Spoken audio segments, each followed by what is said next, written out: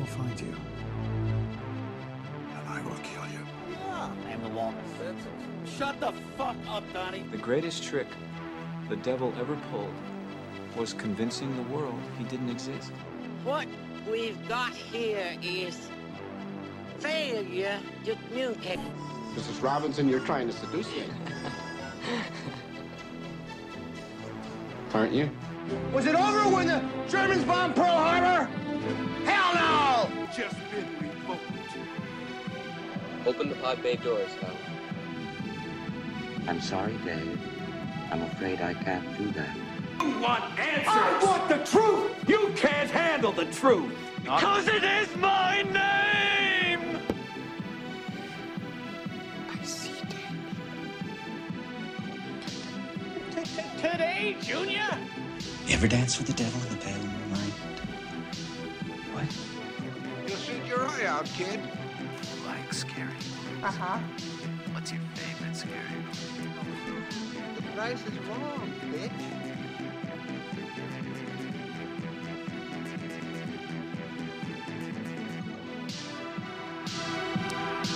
All right.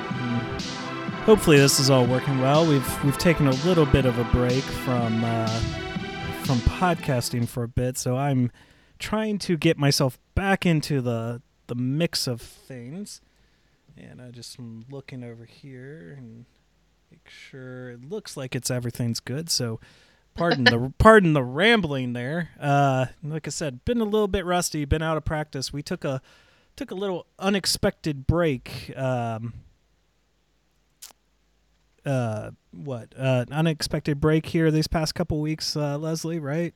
Yeah, like 3-4 weeks, something like that. Yeah, it was definitely not intentional on my end. Hey, you had no. Let me rephrase that, as I was about to say before you jumped in there. You had legitimate reasons. I didn't, except that the other co-host of the show was really flaky with his scheduling. So we had intended to do gaming streams. We had intended to do Spider-Man reviews. We had a whole bunch of stuff planned, and he could not get his schedule right. And so I'm always better when I'm with you guys. So we just didn't work out well these past couple weeks. Plus, you had the holidays. We had Christmas and New Year's here. So and plus work was a little bit hectic as well. So we're back to it.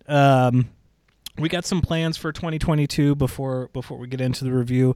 Not that we have a definite date started yet, but we do have the intent to make a live stream of the podcast available once a week, rotating out my co-host, since I'm the one who operates everything. You'll always see my unlovely face, but we'll be rotating out the co-host. I say that now, but with Pat and his scheduling, who knows what's going to happen. But we intend to do live streaming of the podcast, talking about current event stuff, movies and shows and whatnot that's coming out that weekend. Current event movies and shows, not current events like politics. Well, no. At least not on the one with me. No, and if heck, we get enough of that out of me in the gaming streams. When Johnny asks me an innocent question about Matrix Resurrections, and I go off on a tirade about the Wachowskis. We don't want to do the politics stuff too much, but that would be its own separate show if we get that. But no, we just want to build up the audience and make it more interactive, where if you guys are listening and watching us live, you can interact within the chat. And I think that would be a great way to cultivate the podcast and make it grow. So with that whole schmazz out of the way, and also the whole YouTube stuff of like, comment, share, subscribe, let's just go ahead and get right into it, because we're a little delayed on getting this review out. But I feel like that's mostly my fault. Well, yeah, you didn't have any legitimate reasons whatsoever for having a medical procedure scheduled pretty much right on the finale date. Pretty much, yeah.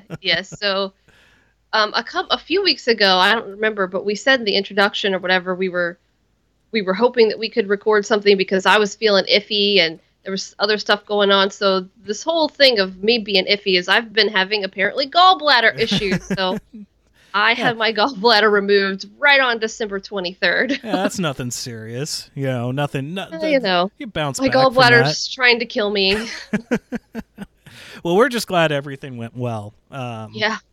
You know, I know that was not a great period of time for you, but I know it was very stressful and such. But we're just glad everything worked out and you're doing well and on the rebound and get to go back to work on Monday. So. On Monday? Well, trust me, I don't either.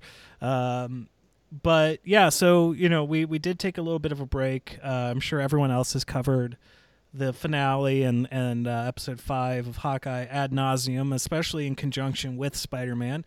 We'll have a separate Spider-Man review video coming out at some point. And the one reason why that was delayed was we really didn't want to spoil it for anyone, especially getting to stay away from spoilers myself. It was really nice to go into that film clean and not have anything ruined for me. Now at this point, I think everyone and their brother on Facebook, on Twitter, has probably ruined the film for anyone who hasn't seen it yet. So I think we'll be pretty safe to do a spoiler review at that point.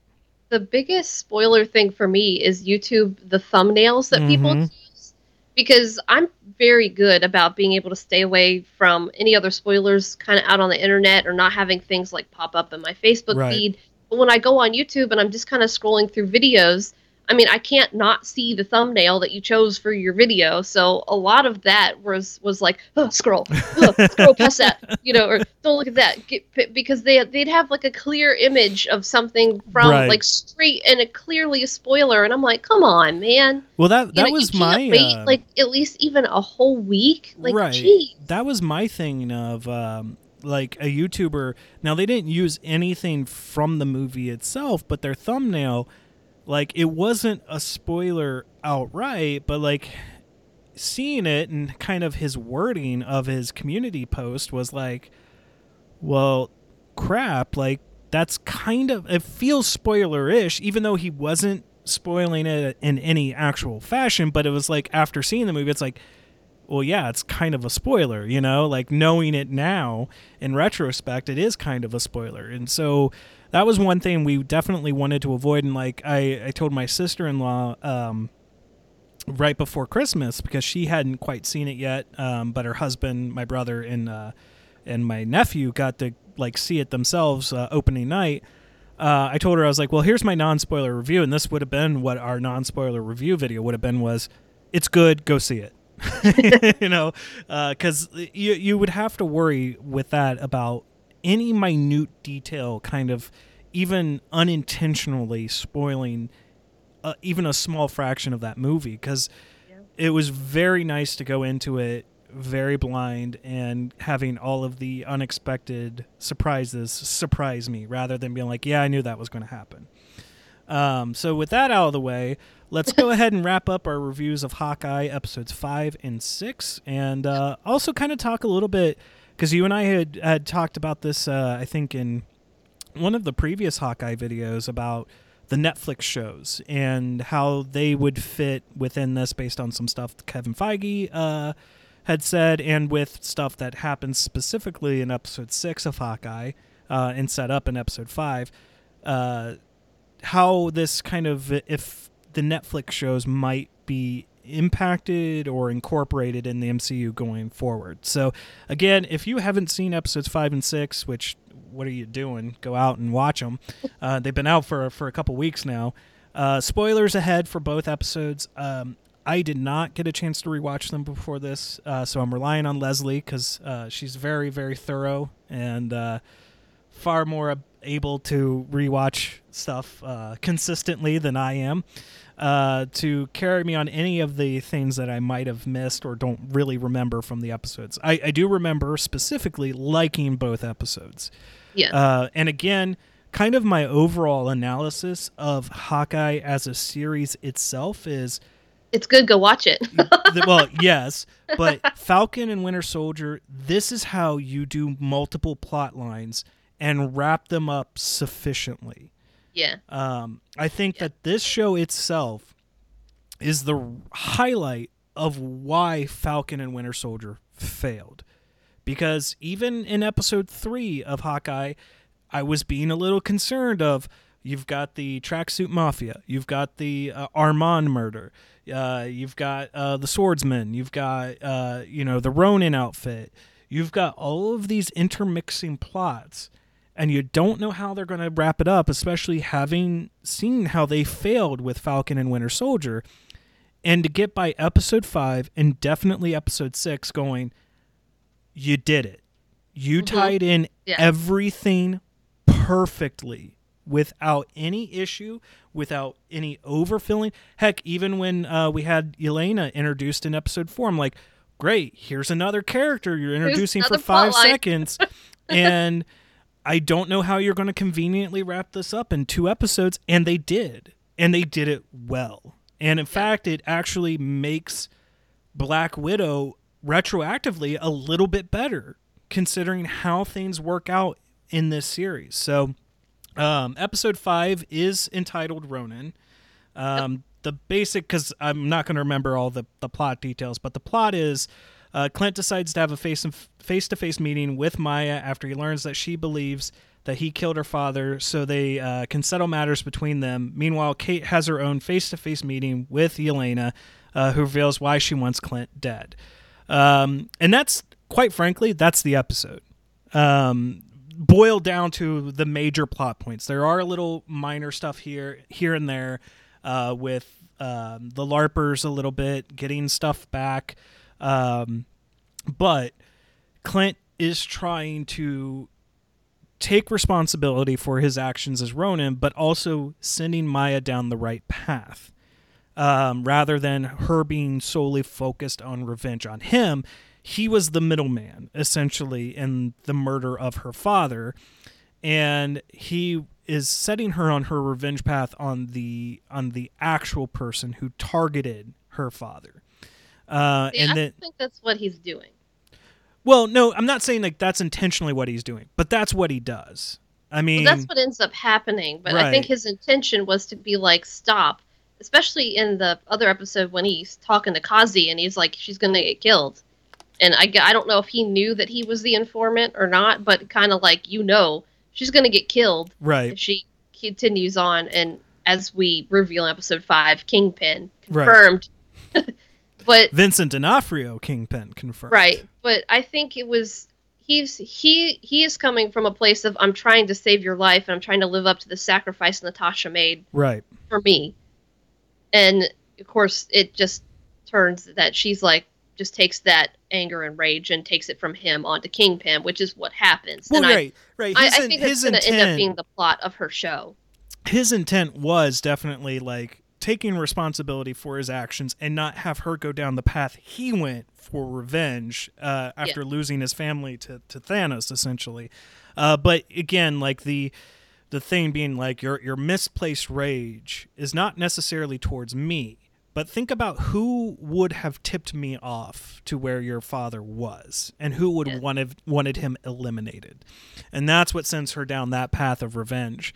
And then, you have what is probably one of the best scenes with Haley Stenfield and Florence Pugh, the macaroni scene, the mac and cheese scene, where they're just having this fun. I think, what did I see it labeled? Chaotic friendship or something like that, where it's the start of a beautiful friendship. Yeah, like It was just very well done, and I think it's giving her, Yelena and Florence Pugh, like more time to develop as a character. Because we got her a lot of focus in on Black Widow, but like I didn't really feel like I got to know Yelena, and like because I mean for the most part she was under the mind control, right? So like it wasn't like we got to really see her personality or who she truly is until like near the end of Black Widow, and here we get to really see her grow and flourish between these 2 episodes.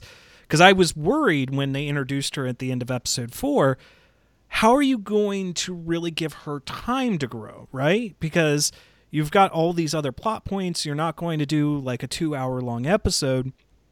and then have a finale episode on top of that to give her ample room to grow. But I think this exposition scene between her and Kate does what it needs to do to alleviate those issues of how are you going to fit everything in. She clearly states what she's going to do. She's after Clint for murdering her sister, and Kate going, that's not exactly what happened, and putting the bug in her ear of like, much like Clint does with Maya, about think about who would have hired me or who would have given me the information.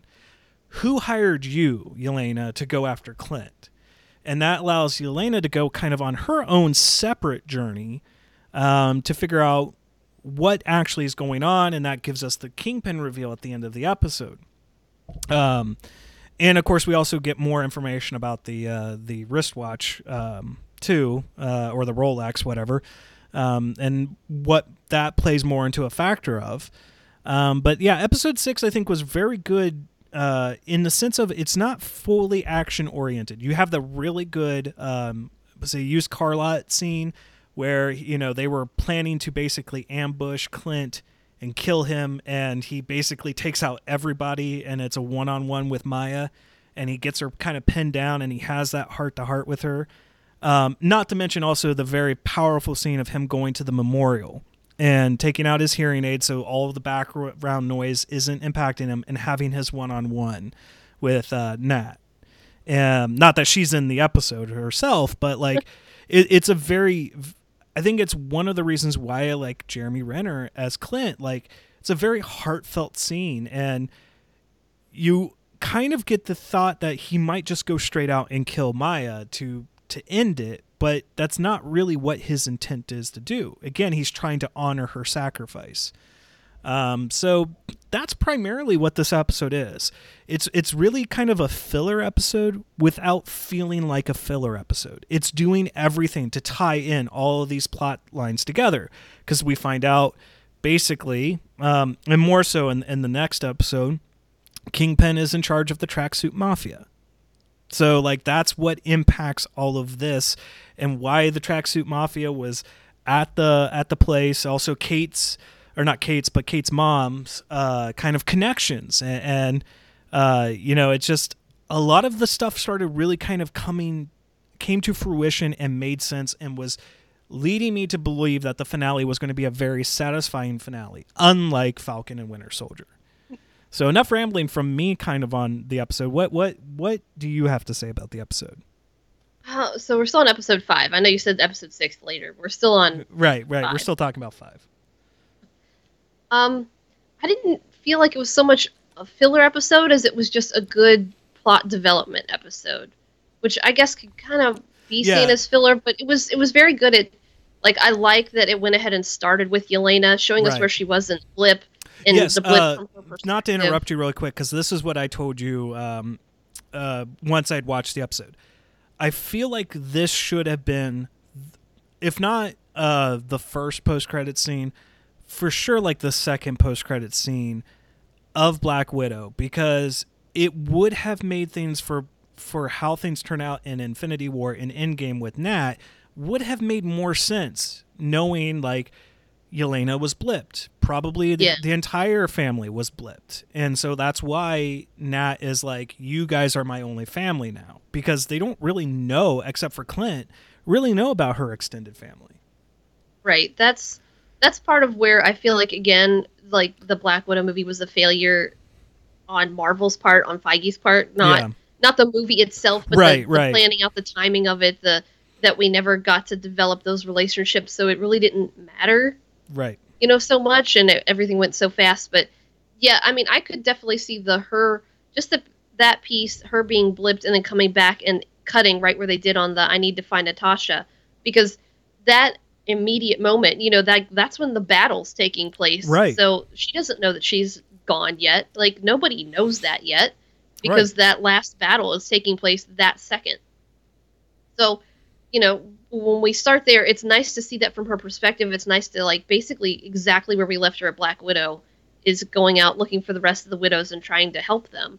So we were already seeing the development from there, because I think they're assuming you've watched Black Widow, now you've come to this, you know who the character is, and you've already got a good progression of her development even just from that, knowing like, oh, she's continued on exactly like she said she would with Nat, you know, and moving on from there. So I like that we opened there. And it was another really cool, interesting scene of seeing the blip, because you see how the bathroom changes like slowly around her from that green, or from cream to the green color. Yeah. That was really interesting, because the last time we saw it in WandaVision, what's her name? Monica was still in the same hospital room, so the hospital room. Right. We just saw we just kind of saw Monica like reform, whereas with like Yelena, we saw the room transform. The room. Yeah. And I mean, that makes sense. Like, people paint their house and stuff, whereas like the hospital probably didn't get a new coat of paint in those 5 years. Right. You know? But yeah, we do go straight from there basically to like the wrapping it up. You know, she's having her low moment with her mom, and I'm not a hero, you know, and everybody's kind of doing their thing. And Clint goes to Grills, and beautiful, beautiful dog. I think the dog's name is Jolt, the actual dog. Oh, okay. Because Lucky is the name that they land on for him. Right? Yeah. I think the dog actor's name is Jolt. He's such a cute dog. And of course we get you want to see the costumes, and of course they can't show them to you yet because it's not the final episode. Right. You know, but just going through those progressions, we get the montage that we've needed about, or does that happen in the next episode, about making more arrows? That's in the second, or in episode 6, yeah. The next one, yeah, because that's in a montage I've wanted to see for a while. Of course, I'm always like, doesn't that throw off the weight of the arrow and everything? But of course, he's a great shot, so, you know, when you're adding all this stuff onto it. I'm sure he figures out how to adjust it. But yeah, he does do the memorial scene. He talks to Laura, his wife, you know, and I understand, you know, that he's going to go off and do this.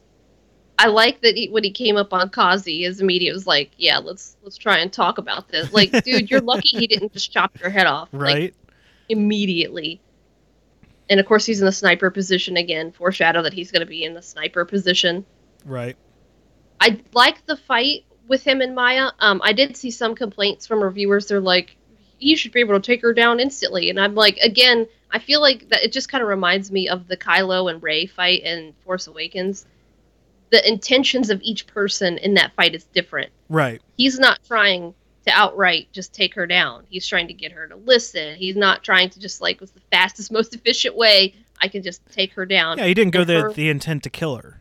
Right, and that's her intention, is I'm going to kill this man. So when you're coming to the fight with different intentions, that also plays on how the fight is going to play out. Right. So I think people who were like, it shouldn't have been that much of an issue, you know, again, it's like Vision versus What If Vision, you know, killing Thanos. Like, come on. Right. Like, it's different intentions with the fight.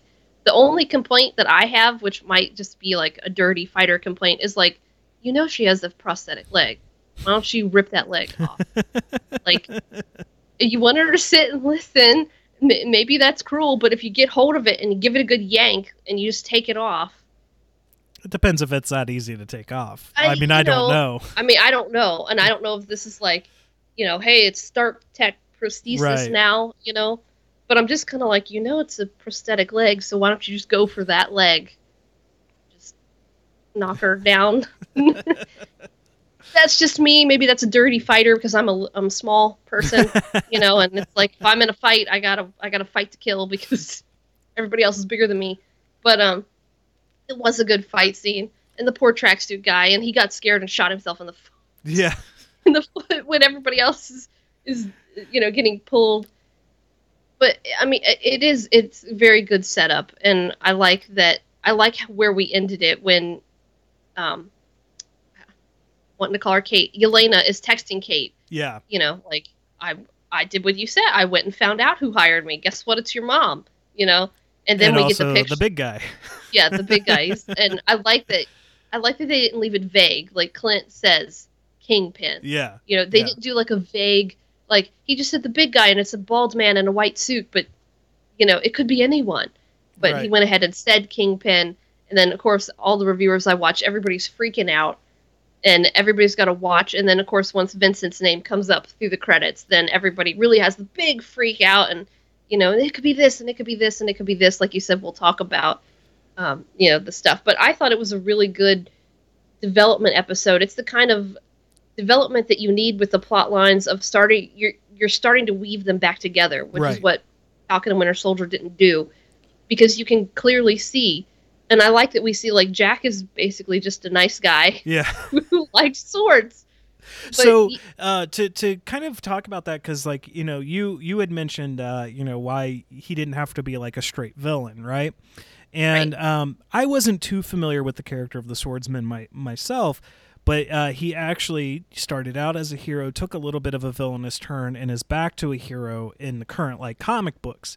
So not having that kind of foreknowledge, like, I just assumed immediately, obviously, villain, because he's got the twirling mustache, you know, and everything too.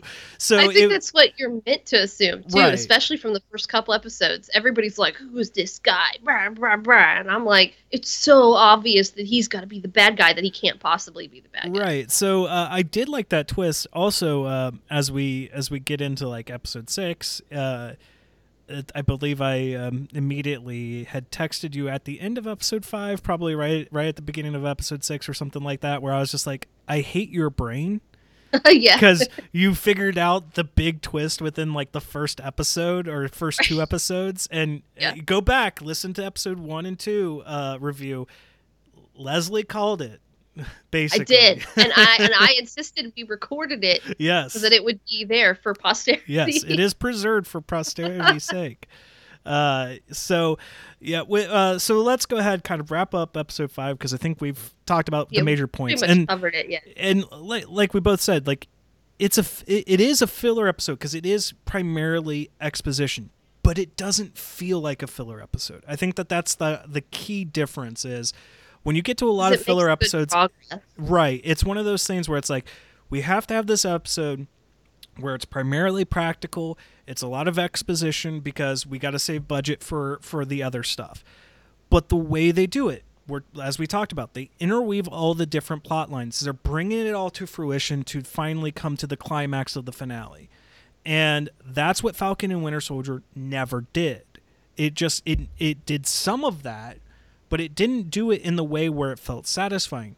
So when we get to this episode 5 of Hawkeye, when we call it a filler episode, it's a filler episode only in the sense of it's taking the time that it needs to establish how all of these plot lines fit together and why things are the way they are. So it's fiber, not sugar. Exactly. So for, like, a score out of this episode, I'm probably 4, because, like, I don't really have any complaints. I mean, 4 might seem a little bit low since we kind of praised it, but I don't want to give it, like, perfect score because I'm sure if I were to go back and rewatch it, I might find some actual faults, like minor things to really complain about.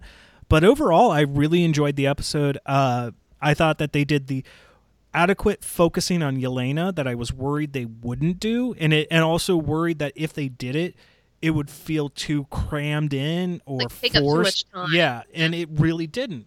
Just having that scene between her and Kate did everything it needed to do. So that's why I go ahead and give it a 4. Yeah, I'm kind of debating between, like, a 4 and a 4.5. Yeah. Because I'm thinking about what I want to score the next episode to, and I don't know. I'm floating somewhere in there between 4 and 4.5. All right. Well, maybe you can make up your mind when we get through episode 6, because I already know what I will score episode 6 at. But let's go ahead and move into episode 6, which I gotta pull it up here on my phone since my phone's almost dead. Finale. Come on, one more. So this is Christmas. So again, like, just the basic plot of this is Clint, Kate, and Maya face their past as the tracksuits and Kazi come for Eleanor. Yelena comes for Clint, and Clint and Kate come to save her mother from the tracksuits. The Kingpin looms over it all after Eleanor tells him that she's no longer going to help him. So we open with Vincent. Yes, we do. And again, one of the best casting choices I think they ever could have made was making Vincent D'Onofrio Kingpin, back even just in the Netflix show, not alone in Hawkeye. So one of the things that has come out since the episodes have aired is him saying he is the same Kingpin from the Netflix shows. And again, kind of, okay, I'm going to go ahead and say it. Mild spoiler alert for Spider-Man No Way Home. So stop listening for a couple seconds. Even though it is a minor spoiler, it does not spoil anything else about No Way Home. It's a very minor thing, but again, I know my reaction when I saw it in theaters. I don't want to ruin that for anyone, so if you have not seen No Way Home, just kind of tune out for the next couple seconds or minutes. Then we have, of course, Charlie Cox show up in No Way Home as Matt Murdock, and we already had Feige confirm that it's the same Matt Murdock. So now we have Kingpin, and we have XYZ character, so in case only people skipped only a couple seconds ahead, from the Netflix shows. Like I said, because I have seen a lot of people kind of question, well, if the Netflix shows are now canon, well, where do they take place? And like I've said, and ad nauseum, they never mention anything past the Battle of New York. So I would contend to say that all of the Netflix shows take place in between Avengers and Age of Ultron. And of course now with time skips and time jumps and all that stuff, who knows where they're at now in their lives. But it has given me the reason to kind of go back and finish the final seasons of each of the shows from Netflix. And I had, I think, texted you or messaged you, and I don't know because I still haven't finished Daredevil Season 3, but with what Kingpin is dealing with there is with the Albanians, and the name sounded like Kazi's family name. So I would be really interested to see with how Daredevil Season 3 wraps up, where if he takes control of them, and that's where the origins of kind of like the Tracksuit Mafia really kind of comes into fruition, that then explains the connections here in Hawkeye, since Vincent has said he is the same Kingpin. So we know that these shows are connected now. If you want to know where they kind of fit in the timeline, just put them right in between Avengers and Age of Ultron. All 3 seasons of Daredevil, all 2 seasons of Punisher, all 3 seasons of Jessica Jones, 2 seasons of Iron Fist, 2 seasons of Luke Cage. Because now we've opened that door where the actors, if they want to have them come back, can come back, which I'm really excited for now, and I'm really happy to see that we get these guys back, especially Vincent as Kingpin. I don't know if they'll get everybody exactly the same. Right. But I think they'll probably, like, obviously, as we said, we got specific XYZ character. We have Vincent. I don't know if they're going to go 100% the same with everybody else. Like, obviously, the one that's been in contention is Danny. Yeah. So, you know, we might get a completely different Danny, but it's like, oh, that all was him, but not. Well, I think we've had it within the MCU itself. If they recast Danny, they recast Danny. But as long as it's basically the same Danny from the shows, I think we'll all be fine. And I don't want them to choose anyone else but Mike Coulter for Luke Cage, because he did such a fantastic job as Luke. Yeah. So there's they might recast some, you know, and it all depends too on what their plans are going forward. You know. Right. Because I just love to be in a planning room to like see, because I'm like, you know, like the plotter versus the pantser when you're writing, and I'm like a plotter, and I'm like, a lot of this sometimes feels to me like Five Head, like they've planned this out, you know, like how many years, and I'm like, I want to see like the wall with the string, you know, and like, and this is what we're doing, you know, and this is where it's gonna go, and it's gonna be this thing and that thing, and I'm like, I want to see the wall. You want to talk about stress? You want to talk about stress? Okay? I've stumbled onto a major company conspiracy, Mac. How about that for stress? What the hell are you talking about? This company is being bled like a stuck pig, Mac, and I got a paper trail to prove it. Check this out. Take a look at this. Jesus Christ, Charlie. That right there is the mail. Now let's talk about the mail. Can we talk about the mail, please, Mac? I'm dying to talk about the mail with you all day, okay? Pepe Sylvia. This name keeps coming up over and over again. Every day, Pepe's mail's getting sent back to me. Pepe Sylvia, Pepe Sylvia. I look in the mail. Well, this whole box is Pepe Sylvia. So I say to myself, I gotta find this guy. I gotta go up to his office. I gotta put his mail in the guy's goddamn hands. Otherwise, he's never gonna get it. He's gonna keep coming back down here. So I go up to Pepe's office, and what do I find out, Mac? What do I find out? There is no Pepe Sylvia. The man does not exist, okay? So I decided, oh, shit, buddy, I gotta dig a little deeper. There's no Pepe Sylvia. You gotta be kidding me. I got boxes full of Pepe. All right, so I start marching my way down to Carol in HR, and I knock on her door, and I say, Carol, I gotta talk to you about Pepe. And when I open the door, what do I find? There's not a single guy desk in that office, there is no Carol in HR. Mac, half the employees in this building have been made up. This office is a goddamn ghost town. Okay, Charlie, I'm going to have to stop you right there. You know, and bringing him back and then having Vincent confirm it's the Kingpin from Netflix. So yeah. And the it's good great. thing about the way that they brought him into this, because like I haven't heard if they're actually like, we're going to do a new Daredevil or we're going to do a new There's been rumors. That's as far as I know. Rumors are like until Right. they make an announcement. So what they have specifically announced is Echo, which I Right. think is Maya's show. Correct. And the way that they brought Kingpin into this, I think is a good way that they can like sprinkle those other Netflix show characters back in. So they may not be getting their own specific shows anymore, but you can't tell me that some of the other characters might not sprinkle in to the Echo show. You know, like I can at least tell you this again. It's another rumor, so I mean they haven't confirmed definitively yet, but knowing that it's an upcoming MCU show, and I would have to recommend this of anyone who's not aware, because I wasn't aware until recently. You can, if you have Disney Plus, go and check their 2021 Marvel special, I think is what it's called on there.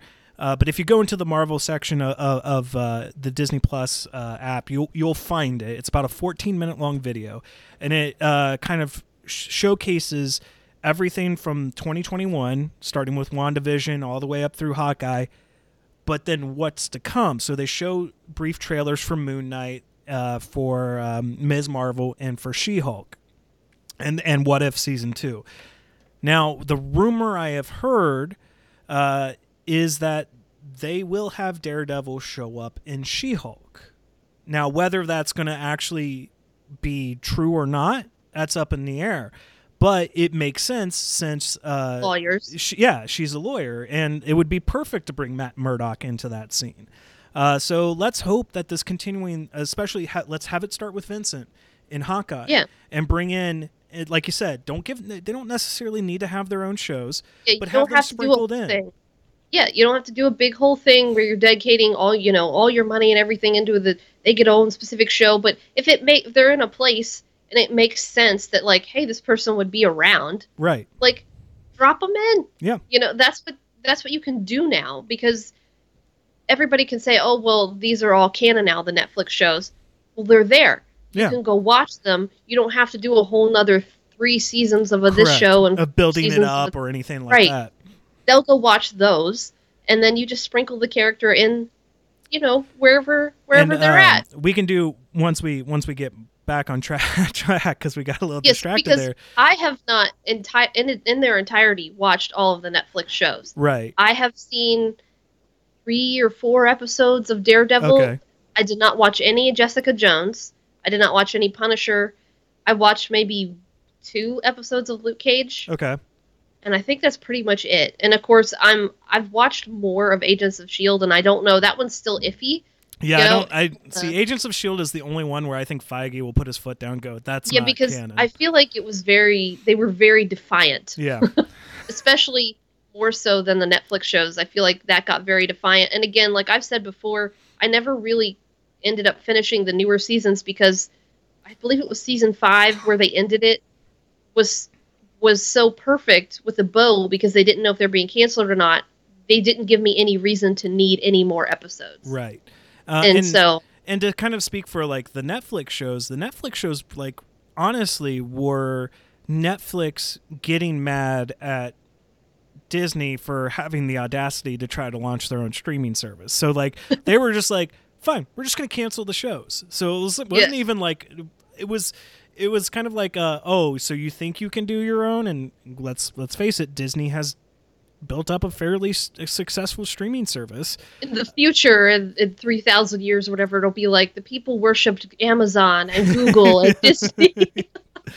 Well, let's just face it. At some point, it will just all be Disney or Amazon. It's kind of the question of who will own who first. Will Amazon end up buying Disney, or will Disney end up buying Amazon? And then be our overlords for the future. But so there will be some speculation when we get to a certain plot point in this episode about what may come up in the Echo show. So kind of getting back to the episode. So yes, we've got Kingpin in. Eleanor's trying to get out of the deal that her husband originally got kind of into, and it still wasn't kind of clear, or at least not since I watched the episode.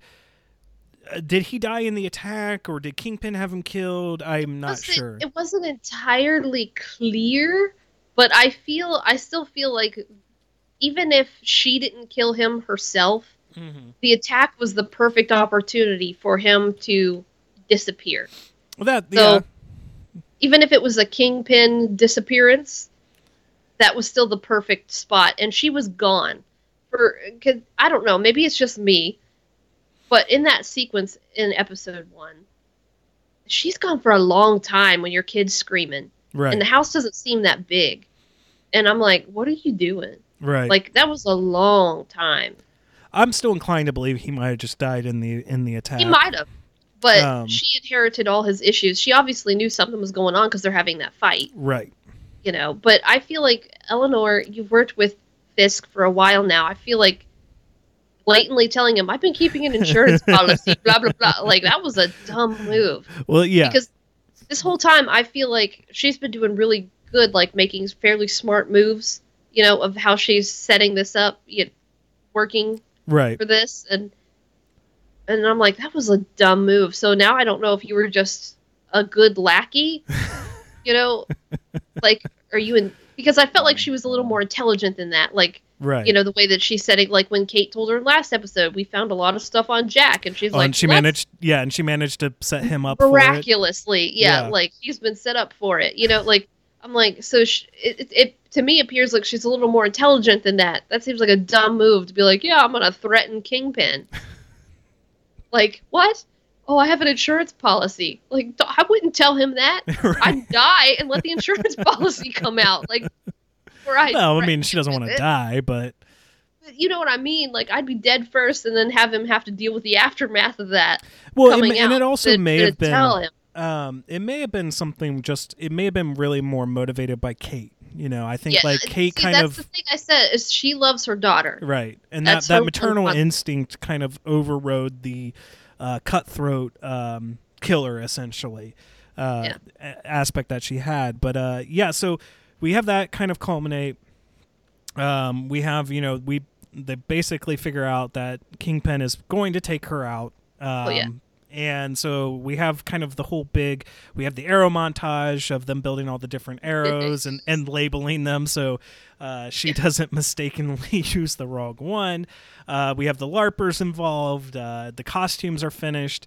So basically, I know we're kind of like jumping over a whole lot of stuff, but we'll be talking about this. We're already at like 40 minutes here talking about these two episodes. So to not like just kind of, again, I'm assuming that most of the people who are watching this video have already seen the episode, so you know what we're talking about.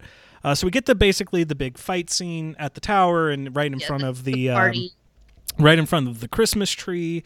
You're gonna skip the party part? Well, I mean, the party part just like sets everything up. Like you have the LARPers there, kind of running as Elena in her beautiful green coat and amazing hair. Yes, and I mean, Florence Pugh is just a very attractive young lady, but a very great actress, and I think she's perfect. I have a hairstylist every day. Just got to become an actress. But yeah, you have kind of their chasing because she's going after Clint. So Kate's kind of running interference with her. Clint's trying to protect Eleanor. So you've got him kind of keep an eye out for everything else. And so it just kind of all culminates into a nice, fun. I love the kind of tracking shot of Kate and Yelena struggling and basically tug of warring through the offices and stuff like that. Two different skill levels, but I like that. I mean, because obviously I feel like Yelena could kill her. But she doesn't want to. Funny, right? You know? Yeah, and it's the comedy. That's like the whole funny thing with like stop making me like you, and Yelena's like I can't help it, type of thing. It's the new Hawkeye and the new Black Widow, and essentially it is. BFFs. And then so we get to what's like the great kind of fight scene down on the ice rink. My favorite part out of the entire fight scene is using the Pym arrow and then going, so what do we do now? Oh no, I have to ask Scott about that. And then the owl coming down and swooping up the truck, and we never know what happens. Those poor men were eaten alive. Probably. But we get to see them in their costumed glory. Okay, so let's talk about what's probably what I've seen to be the most controversial part about the episode. It's not even Clint and Yelena, but people complaining about Kate being able to take on Kingpin. She didn't. Exactly. She held her ground. She's trying. She gets slapped down at every opportunity, and the only way that she kind of won, and that's in like quotes, is because she used the way too dangerous arrow. Right. In an explosion, as we already saw when Eleanor rammed him with the car. And got shot straight in the chest with an arrow. Right. Like he's fine, but I think it would be more ridiculous if she like went fist to fist with him and was able to like punch him out, and exactly. Blah. This is like she literally gets flung to the ground every time she tries to bull rush him. Like, what are you gonna do? And the only way that she makes a win, and I say win like in light, it's got an like, asterisk. Yeah, it's got a little C footnote, is because of the explosion arrow, and that's not like. That's not you take it as a win, right? But that's not like. But because as we see, he gets away. Like as the cops are entering into the toy store, he's not there. FOA shorts, there he's gone. He's gone. And then we get the beautiful, what I think is a very beautiful scene between Clint and Yelena. Like Clint willing to die. Yeah, he's understanding. Letting her beat him to death, basically, because this is the point. Because what did we say? It's like how many ever months post in Infinity War or something. Yeah, right. Like it's probably like 6 months after Endgame, maybe. Who knows? Yeah, whatever. I just lump those two together pretty much anymore. But yeah, so she hasn't worked through all her grief yet. Right. So you see very much that she's in denial and she's angry. That's what those two, those emotions that are driving her. That's why she can't really hear what he's saying or anything. That's why she can't believe Kate. In the previous episode of like what happened, because it really takes that to bring her to the realization of like it. Even if I was there, she would have fought me, and I would be the one alive, and she still would have jumped off. There's no way that anybody was going to stop her. Well, not only that, it's like because like that's the thing. Like she's like, well, why didn't you stop her? And he's like, we both know that. She was better. Like she beat me. So it was like I was trying to sacrifice myself because I had nothing left, and I'm trying to honor her sacrifice because she gave me everything back. Right. So yeah, it was the beautiful eulogy we needed for Black Widow because as monumental as the sacrifices in Endgame, ultimately there's no eulogy for her. We get Tony's, like we get Tony's funeral, which rightfully so. We get Cap's kind of ending, but Nat is just dead, So and then with the Black Widow film, it's in between Civil War and Infinity War, but like so we know we're not going to get any resolution there. And the post credit scene, the post credit scene just really is more of a setup for Hawkeye show. But there was nothing else, like nothing. That's why I would even think like. If you remove the Hawkeye post-credit scene, even if you make that the second one, because I can't remember if there were one or two in Black Widow, but if you remove the one with the Countess and you put in what was in episode 5, it would have felt more interesting for Black Widow to be like, okay, I'm interested to see what Yelena's going to do, knowing what I know about Endgame. Yeah. Versus a very inconsequential scene that just didn't feel like it amounted to anything at the time, when Black Widow came out. So it's very well done. Now the next controversial scene, and this isn't controversial meaning like people are up in arms about it necessarily, or that they don't believe that this is how it should have happened, because it's actually comics accurate. But as we do see Kingpin getting away, he's met with Maya. Yeah. And Maya shoots him. So this because as I will say, and I will quote also the fantastic show Psych, no body, no crime. Right. So, nobody, he ain't dead. My brother goes, well, you hear a thump, and I'm like, well, yeah, you're gonna hear a thump, but you don't know if it's her, if it's him, whatever. Yeah. But I did watch some videos, kind of talking about, because I will stand by, you don't bring Vincent D'Onofrio back as Kingpin for one episode and kill him. Right, and if you do, it's on screen. Yeah, maybe. You show it. You show it. So, right. So that's one of those things that, like, when Infinity War happened, and everybody's like, oh, they're all dusting. I'm like, there's another movie. I can't be upset yet until I know what happens in the next movie. The only way you can be upset is when you have I don't want to go or whatever. When Peter is you know, I don't feel well, Mr. I'm Stark. not like, oh, they're all dead now. I'm like, there's a whole nother movie. I cannot cry over lost characters yet. And quite frankly, that was why my dad didn't like Infinity War. He's like, I know they're going to come back. But then he liked Endgame a lot more than Infinity War. Yeah. So, like, with this death, I'm like, yeah, we hear a shot and then we hear a thud. Yeah. That could be he got the gun from her and shot her, and that's her. She could have shot him, as she did in the comics, and he's still alive. Yeah, well, so in the comics, he actually loses his eyesight. So that's... You, like, shoot him in the face? Or? Well, I don't know, because it was from 98, so it was long before I was actually... collecting comics, but it is comic book accurate that he gets shot by her. So, and this is where speculation into Echo, because we did see him take an arrow to the chest, like literally to the heart, and survive. In Kate's face when he just knocks it, just pulls it out, and it's like, and then he comes bull rushing at her. So it's like, and we know that like Kingpin himself is very thick-skinned. With all the weight and stuff like that, and you know. Did I watch one of the Spider-Man episodes where he was like, "Let me show you how many pounds of muscle," because everybody thinks he's fat, but he's like it's muscle. Right. So and I'm sure. I mean, I don't know for sure because I haven't finished Daredevil season 3. But if there's any powers or anything like that, I would assume it would have been introduced in season 3 of Daredevil. But we just know that of Kingpin himself, like he can take pretty hard hits. Take a beating. So even a bullet, like depending on where she even shot him, you know, it might knock him back. So that's why we hear the thud.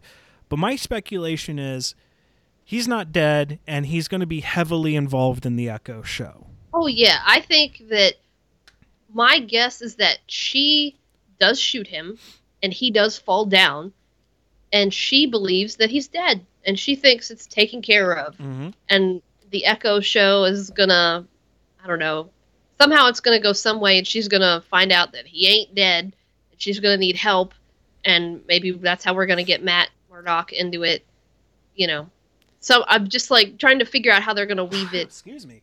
You know, but I don't. It's either gonna be she shot him and she thinks he's dead, or you know, it's going to be the other way, reversed, and then it's still going to be her trying to find him or something. Right. So I see it more of like, you know, he's going to be grievously injured, and he's going to do everything coming after her, and it's going to be her trying to figure out how to stop him, essentially. Because, I'm sorry, you just don't bring him back for one episode and kill him off. Especially, again, with XYZ character showing up in No Way Home. Right. So, like I saw some people debate that too, and I feel like it's just like a philosophical academic debate. Right. Because it really is the whole, like, you don't go through all of that just for that. And if you do, you do it on screen. Well, it's a common trope through many shows where you end on the gunshot, but you don't show the after effect. Who got shot? Yeah. Right. Yeah. So it's very much a tactic that has been used ad nauseum. Like, if anybody watches Murdoch Mysteries, that, you know, murder mystery show, it's Canadian, and it's season 10 or maybe 11, I don't remember which, but the season finale is like the three constables go into the church. It's a setup, you know, and when it ends, all you know is that one of them is for sure dead, according to the people who arrive on the scene. Right. Which constable is it? You know, is it your favorite? Is it George? Is it Henry? Is it Jackson? you know, and everybody's freaking out. And I'm like, no body, they ain't dead. You know, you're not going to. Well, even to go it just pans up. To do a MCU adjacent show, since it's an actor that's been in both the MCU.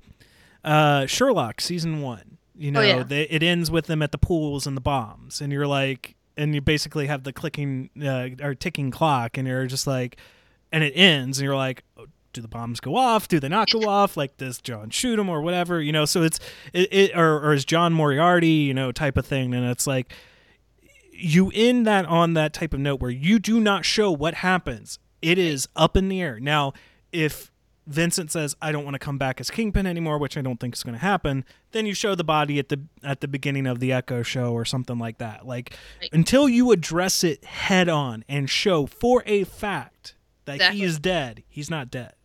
Right. So, and I just don't think you take a character with that potential and that much love, and especially with this kind of growing idea that those Netflix show characters are now going to appear in the MCU in some form or manner, you don't just get rid of one of the biggest and iconic ones. You know, you just don't do that. It's like an afterthought. Right. Because, like, if you do, you ruin a lot of goodwill that you just earned. Even goodwill you just earned in No Way Home, I think, would be hurt a little bit. Definitely damaged. Because I don't think you take these moves, you don't say these things as Kevin Feige, and then kind of take it back, you know, type of thing. And that's where, you know, Kevin Feige, for all the criticisms we do have of him, he is a planner. I mean, he had, back when this was starting, he had movies planned up to 2020. Then he had movies planned up to 2024. So I'm sure he's getting his plans through 2030 right now for this to continue on. And again, when we talk about No Way Home in a separate video, the possibilities that open up from No Way Home is just amazing. And then mind-boggling. Well, when just even Doctor Strange in the Multiverse of Madness, what that's going to do and how that makes What If very important now. Super important, in fact. And now that I'm even seeing some images, we're going to have 3 Doctor Strange variants. So that's going to be really interesting to see. Defender variant, our main Doctor Strange, and Supreme Strange. So it's I would say that, like, because I think when we started off Phase 4, what started off Phase 4? We had Black Widow. Was Black Widow the start? I guess Black Widow was the start, or would technically Far From Home would be. No, I guess that's more of the Cap end to Phase 3. Yeah, so, I think that's the Cap. So I guess Black Widow was the start then. Well, we got WandaVision, I guess, is technically the start of Phase 4. Well, technically ended up, but the way that they had intended. Right. But when we talk about the movies, at least, for sure, when it comes to the films, Black Widow was a little lukewarm. There was some fear with Shang-Chi, but not a whole lot. And Shang-Chi proved to be very good and a very good entry for a new character. Eternals, which I know you haven't seen yet, again kind of went back to I'm a little worried. And then we get to No Way Home, where it's like, okay, I'm on these mainline films of the existing characters. I think we're on a good track, especially with Doctor Strange being the next one. Now we have to wait till, I think, March or May. May, yeah. It was March. It got moved to May. Right now it's sitting on May 6th, I think. They, much like I said about Spider-Man, they better not push it again, because the hype right now is very high. And that's, again, I think why Black Widow suffered, because Black Widow got pushed because of COVID, that the hype and momentum it had died. Same with Eternals, not so much with Shang-Chi, because Shang-Chi was going to go either way, where it was going to be a fun, like, action film, regardless of it being an MCU film, I think, because they just did what they wanted to do and had fun with it. Eternals tried to be too, I think, serious and impactful, and it fell apart. With too many characters and not really getting time to care about the characters. But Spider-Man, very great entry. Doctor Strange, just from that teaser trailer, think is going to be an amazing entry. I'm excited for Thor. I'm excited for all the other films that are set to come out, as long as they don't get postponed. So you would ruin, I think, like a lot of goodwill that Hawkeye has earned, that a lot of the other MCU shows have earned, if you start disregarding some of these characters. But I do think we're going to be, because I know some people are kind of worn out. I think it's even evident kind of in our statistics of the episodes we do where we focus on MCU content, where they're kind of burnt out on the superhero stuff. But yeah, I think Spider-Man No Way Home really revitalizes that. I think shows like Hawkeye, WandaVision, Loki, What If really help that, because they're approaching it in a respectful way, but also in new ways that we haven't seen quite done before. Yeah, well, and I think, too, something that just, like, from watching, as I've watched episode 2 of Boba Fett, or chapter 2, is the ability you have in these shows to take a look at some of the smaller details, because you have more time and you don't have to fit something into 2.5 hours or 3 hours. So you can take a little bit more time.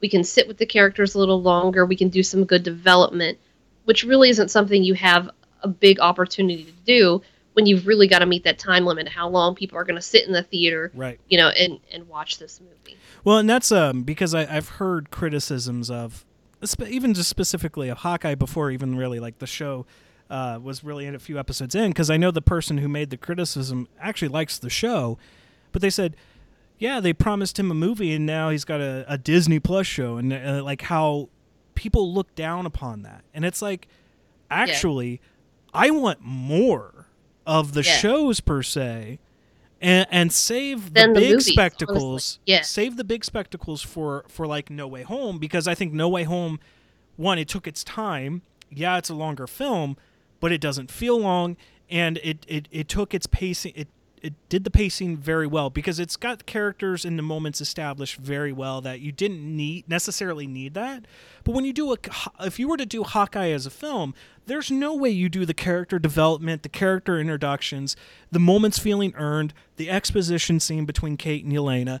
You can't fit all of that. Obviously, it's basically a 6-hour movie, essentially. Yeah.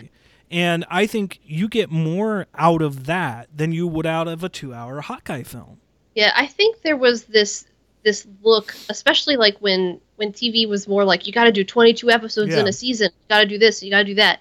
I think now, like in this golden age of television, when you have these streaming services and you look at things, when you could do like a 6-hour movie, it's a lot better quality. You're not trying to, we've got to fill out 22 episodes of a season. It doesn't have to be that. You don't have to do that. You can have 6 good episodes, and it's quality over quantity. Right. And this allows you to do that. Absolutely. Absolutely. And again, like, because this is something I've been saying for a long time now, is if you want the superhero stuff to succeed, you have to look at television being the better medium to take that time. And quite frankly, because as you brought it up with Boba Fett, the Book of Boba Fett, watching episode 2, I'm sitting there going like, although I don't like the split focus of the show right now, but I will say, like, with what it focused on in episode 2, I really liked. But you look at the moments that are there, and you look at the CGI and the effects, and it all looks really good, because they're taking a movie budget and spreading it out amongst 6 episodes, and knowing where to take the breaks of the very effects-heavy moments, and having those be character exposition moments, or even action scenes that just don't require a whole lot of visual effects. And then when you have, maybe mild spoiler for Book of Boba Fett Chapter 2, you have the train sequence. And that looks amazing. Really good. I mean, there were some flaws here and there in the Hawkeye with special effects, particularly some green screen moments that kind of annoyed me, but were mild at worst. You know, they weren't that bad. But then you look at episode 2 of Boba Fett, and it's a train heist with what looks like an actual hyper train, you know, or a floating train, whatever you want to call it. So I think if you can approach it from that aspect, when you're talking about from a budgetary perspective, if you know how to pace it out and you know where you want the visual effects to go, you can make it look really just good. like if you're watching it as a movie. So, because that's always the thing that people, when they complain about the Transformers movies, focusing too much on the human aspect. Sorry, you can't take a huge budget. The budget for that to have the Transformers be in 99% of the film is going to be astronomical if you want it to look good. That's why Michael Bay always broke it up with, you have a big action sequence at the beginning, you have a very long kind of exposition stuff in the middle, and you have the big action sequence at the end, because that's where the visual effects money's going. So with a show like Hawkeye, even though there were those kind of mild moments, I think that was episode 3, with the car chase, when you get to episode 6, visual effects wise, it looks great. And in fact, you have the one-on-one with Kingpin. You don't have to do anything super visual effects outside of the arrows, so you can have it look good and still feel impactful. So I think that's what Disney Plus is doing right with their shows, and even Netflix to an extent, although Netflix doesn't do it that great. And also, I don't know how Netflix does their budgets, because some shows look really good, some shows look really crappy. And they're nowadays they're worse than average network television when it comes to canceling programs, which is why I want a show like The Witcher to succeed, because it is a very good show at its core. It has faults, but I don't want it to fall into the Netflix trap. Now, if Netflix came out tomorrow and said, all right, any new shows we're introducing, we have a 3-year plan, I'm fine with that, because you pan it out. You're telling me it has a start date and an expiration date. That's all I need.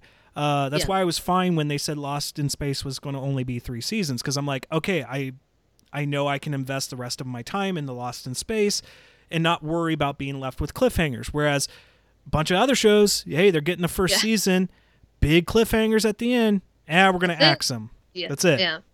So I've always been a proponent of, I feel like when you're doing a show, you need to have an end in mind, an end point in mind. Because otherwise you get this crappy television that just, you get these ridiculous, you get Lost season 6. They got this person and their relationship's just fine, and now they got to throw a wrench into it, so we have something dramatic for the episode, and now we've got to do this so that we have something interesting, and it's so boring and so repetitive and just so crappy television, that you don't need that. I feel like the days of clicking on those kind of sitcoms are over. Right. At least for some of us, because I'm like, I can't sit through all that crap. No. I'm not interested in sitting through all that. And I think it's great because as much as we might want second seasons from Hawkeye or second seasons from Falcon and Winter Soldier or WandaVision, I think the best idea that they have is to approach it as, we have 1 season. We have 6 episodes, or 9 episodes in WandaVision's case. Let's tell our story, and let's get it done. And then if we get a season 2, or if there's a real demand for a season 2, we'll plan for a season 2. But if there's not, we're not going to worry about it. We told the story that we wanted to tell. Yeah, I feel like it's approaching it like this is one comic book. Yeah. And here's your one, here's what's the one story you're going to tell for this book that we're going to flip through in 6 hours, 6 issues, essentially, and which is about the normal kind of average run of an arc in a comic book. And I think that's a good way to plan these out in the future too, of, like I said, I want to be in that planning room where all the things connect, because it's like, okay, here's where this show and this is what it's going to be about, and here's the next movie, and now here's the show that's going to come in between, and then how it's going to go from here to here to here, and how they're all going to connect, because I feel like going forward they can do a little more investment with letting us develop the characters in the shows, and then when you have the big spectacle moment, when you have a big, let's say Multiverse of Madness is going to be amazing, so you have this big amazing movie, and then we can go back down to the little show, and we can get to know these characters we know nothing about a little bit more, and then we'll go back up to this amazing movie, and I think that's a really good pace. And then it's not like we've got to pack 6 movies into a year. Maybe you only do 3, and you do 4 or 5 shows or something like that. even looking at how Hawkeye ends, you know, you have Kate coming to Clint's for Christmas and everything. The dog did go to the farm. And the dog did go to the farm. I don't know that they adopted him, but the dog did go to the farm. But I think they actually did. But I could be wrong. But you have the way you have it end is you have her kind of trying to come up with horrible names for herself, and Clint just like, oh my God, I've got to deal with this. But it ends there. Yeah. There could, if they wanted to do a season 2, they could. If they didn't want to do a season 2, it's fine. You know, it's there. Like, I heard speculation, or at least what people would think about a season 2 would be, you have Laura and Clint kind of lead or guide the Young Avengers, because we've got Kate, depending on what we get with Wiccan, and I can't remember what his brother's name is. But if you get them to kind of come back in Multiverse of Madness, if you get Isaiah's grandson, who kind of becomes Young Patriot, I think is the name of the character. You know, if you start the Young Avengers, Cassie Lang. Yeah, you could, and that one I think it would be best as an MCU show rather than a movie, because you're going to have multiple young characters learning together, and we need to invest time into. Exactly. And then even if you don't even get a Hawkeye season 2, you could still take Clint and Laura and make them part of the Young Avengers show and still have it feel like a consistent build off of Young Avengers. Because quite frankly, let's look at it this way. Even if the shows outside of Loki don't have multiple seasons, you can view them all as WandaVision season 1, Loki, or was it Falcon and Winter Soldier season 2, Loki season 3, What If season 4, Hawkeye season 5, so on and so forth. Like, you don't, just because they all have different titles, doesn't mean you can't treat them like it's actually one big giant show. And we're getting these multiple episodes and multiple seasons that way, and each one is building and improving off the other. Right now, I think what did we say? 1 for 5 or 4 for 5 or something like that. 4 to 1. That's 4 to 1. Like 4 successes, 1 failure, in our opinions. So to wrap everything up, because we're going a little bit long here, and actually I've been more participatory than I thought I would be. You would be. 2 things. Yes, 2 things before we wrap it up. Well, one thing that I saw mentioned that I looked up a little bit, but not like a ton, was Laura in the speculation. She's Mockingbird, I guess, because of the watch says Agent 19, and I think 19 is Buffy's. Well, but I'm like, but her name is Laura, but I don't know. But we're splitting hairs something there, yeah, like something there is going to be, you know, obviously she was a S.H.I.E.L.D. agent, Agent 19. Was she like the original Mockingbird? Yeah. You know, I don't know, but there's definitely something there in that.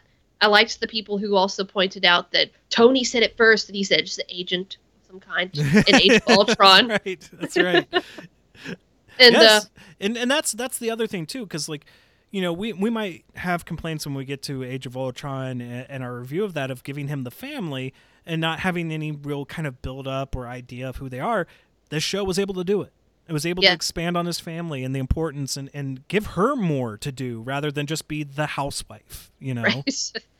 Yeah. So the second thing is just a random that I saw in lots of comments across the ones I watched on YouTube was New Yorkers actually pointing out that owl was like a reference to, I guess, last year when they brought the tree in, there was still an owl in it. I think I remember that, yeah. So they named it Rocky, and of course had to like save it and I guess nurse it back to health if it was injured or just sick or scared out of its mind from wherever the tree came from, and released it back. But everybody was like, it's a reference to Rocky the Owl. So, you know, I just thought that was cute. That is cute. So, all right. So score-wise for me on this episode, and then I'll give an overall seasonal score or series score. 4 out of 5, or 4.5 out of 5. That's what I wanted to say. I really enjoyed it. I liked Kingpin being back full force. Not really much to complain about. I would like more of a definitive answer, whether it came from Feige or someone else, that Kingpin is or isn't dead, but I'm also willing to wait and see. Yeah, I feel like we'll get that in the show. So, you know, I just, again, I don't want to give it a perfect score, especially when I know of something I will be given a perfect score when we do a video on it at some point. I don't want to give out perfect scores too much, but I will say overall series wise, pretty much 4.5. You know, I really enjoyed it. I think it is everything that Falcon and Winter Soldier did wrong. You know, when it comes to telling its story, respecting the characters, and showing us a bright future for the MCU and where things can go. So I really enjoyed it, and yeah, it just really highlights what Falcon and Winter Soldier did terribly. I think I'll go ahead and do 4.5. I'll match you for the last one and do 4.0, 4.5. Okay. For the season, I'm gonna go ahead and give it 5.0. It was just perfect. Like this was great. I'm sitting here in my head trying to think about the other 4 and like how I would rank them. And you're coming off of this one, so you feel like that one's the best. But if you go back and watch Loki, you know, that one might be the best. You go back and watch WandaVision. I don't know. So I can tell you, because they're all pretty much kind of tied in my opinion outside of Falcon and Winter Soldier. So for ranking for me, it's kind of almost in order of release, like WandaVision and then Loki. Okay, I'll put Hawkeye in front of What If. And not because What If did anything terrible, but again, like What If had some issues, had some episodes that weren't stellar, and some stuff that I felt wasn't really needed outside of like the big stuff that comes out of What If. But last place is always going to be Falcon and Winter Soldier. Falcon and Winter Soldier, I know. It is the biggest disappointment out of this release slate. Yeah, I could probably agree with last is Falcon and Winter Soldier, and then What If, and so then it's kind of like between the other 3, almost a 3-way tie. Yeah, basically. You're trying to figure out which one you liked best. I would almost say Hawkeye first, because it feels. It's not what I thought you were going to go with. Well, it just feels like it's simple, it's quick, it's a casual. I could sit on a Saturday and just binge all 6 episodes while I'm crocheting. Mm-hmm. I don't feel like I can pay attention, but I'm not pulled away. Like if I'm sitting there like crocheting or whatever, and I'm not like pulled away from what I'm doing or anything like that. I feel like Loki, to me, is almost more in line with the movies. Yeah. Because of what it sets up. Right. So I almost feel like Loki, that first season, needs to like be a movie, like somewhere in between. I don't know. Like it definitely has to happen before Spider-Man: No Way Home. Right. But it has to it has to be like up there, and then WandaVision. I don't know. It was really good too, but I don't know. It's not one that I feel like I could just sit, because you do kind of get a little bit tired with the first few episodes. Being the sitcom focused. Yeah, and you don't feel like it picks up really until closer to the end. So, I mean, maybe WandaVision will be third, and it would be between Hawkeye and Loki, but I feel like Loki really, really pulls you in, at least for me. Yeah. So I would just be sitting doing nothing but like staring at the See, I would have thought you would have picked Loki first just because of Tom Hiddleston. But no, not just because of that. No. But I do feel like it sets up so much for the whole Phase 4 that it almost has to be bumped up to the movie level.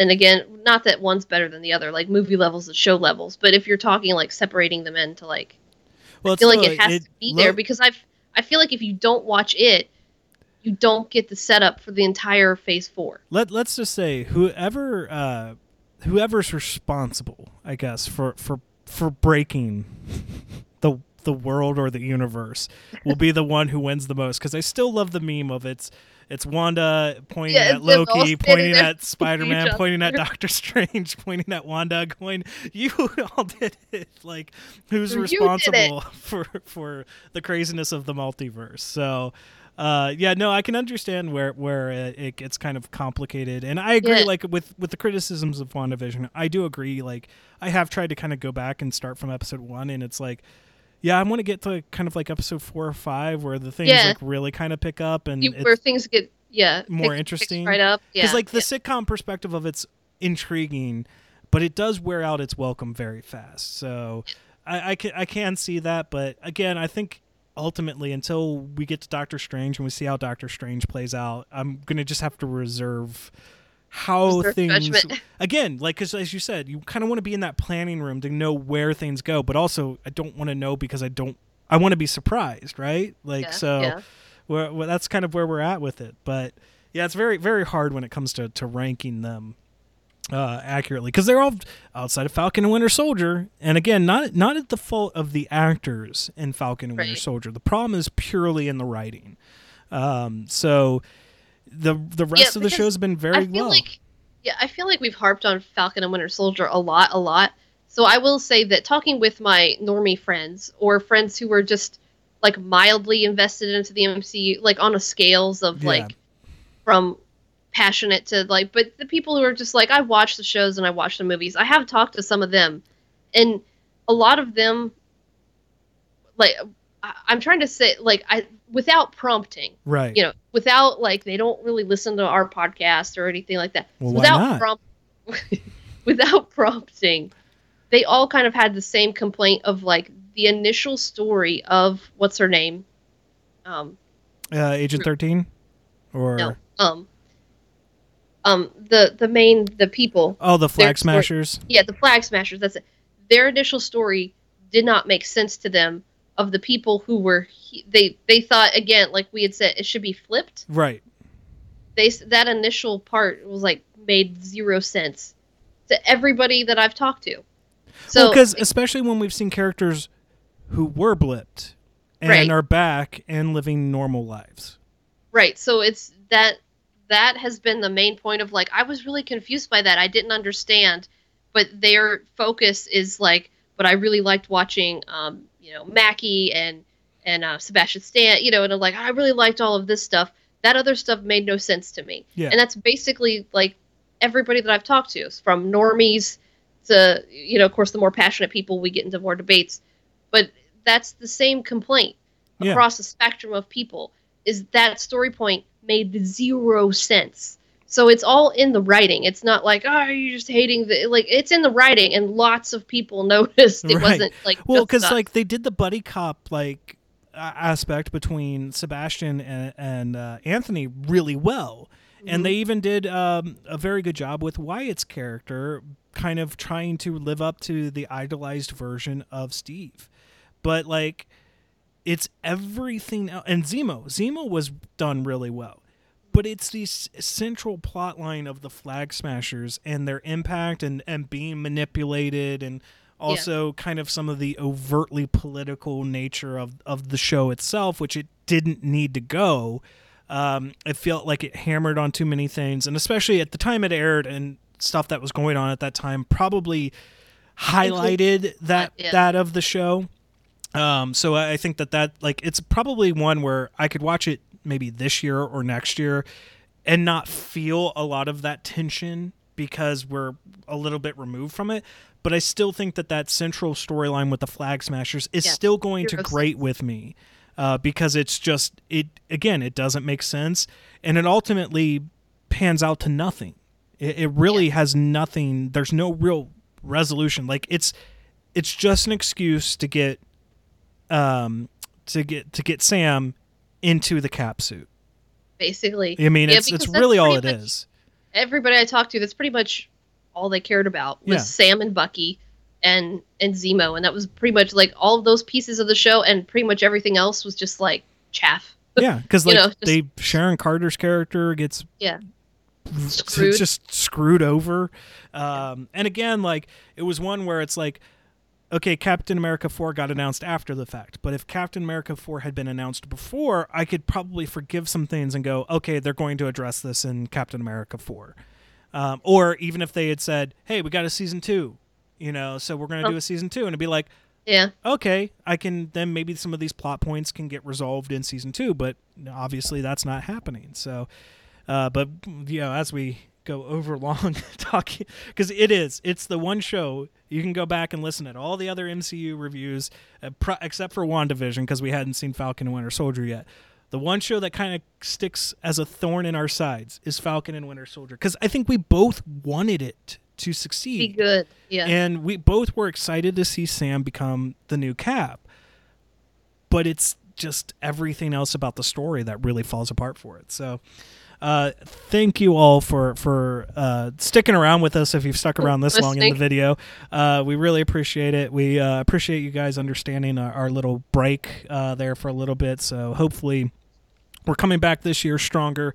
We got plans to innovate, plans to improve, plans to live stream more regularly outside of even game streams. So stick around for that. I think you'll be excited to see what's coming forward, because we'll still do recorded videos, but we'll have some more interactive content coming in the future, and we'll be really excited to hear from you guys. So as always, the links and stuff will be to where our social media stuff and to where you can listen to us on audio only. Will all be in the descriptions below, and we'll talk to you guys next time.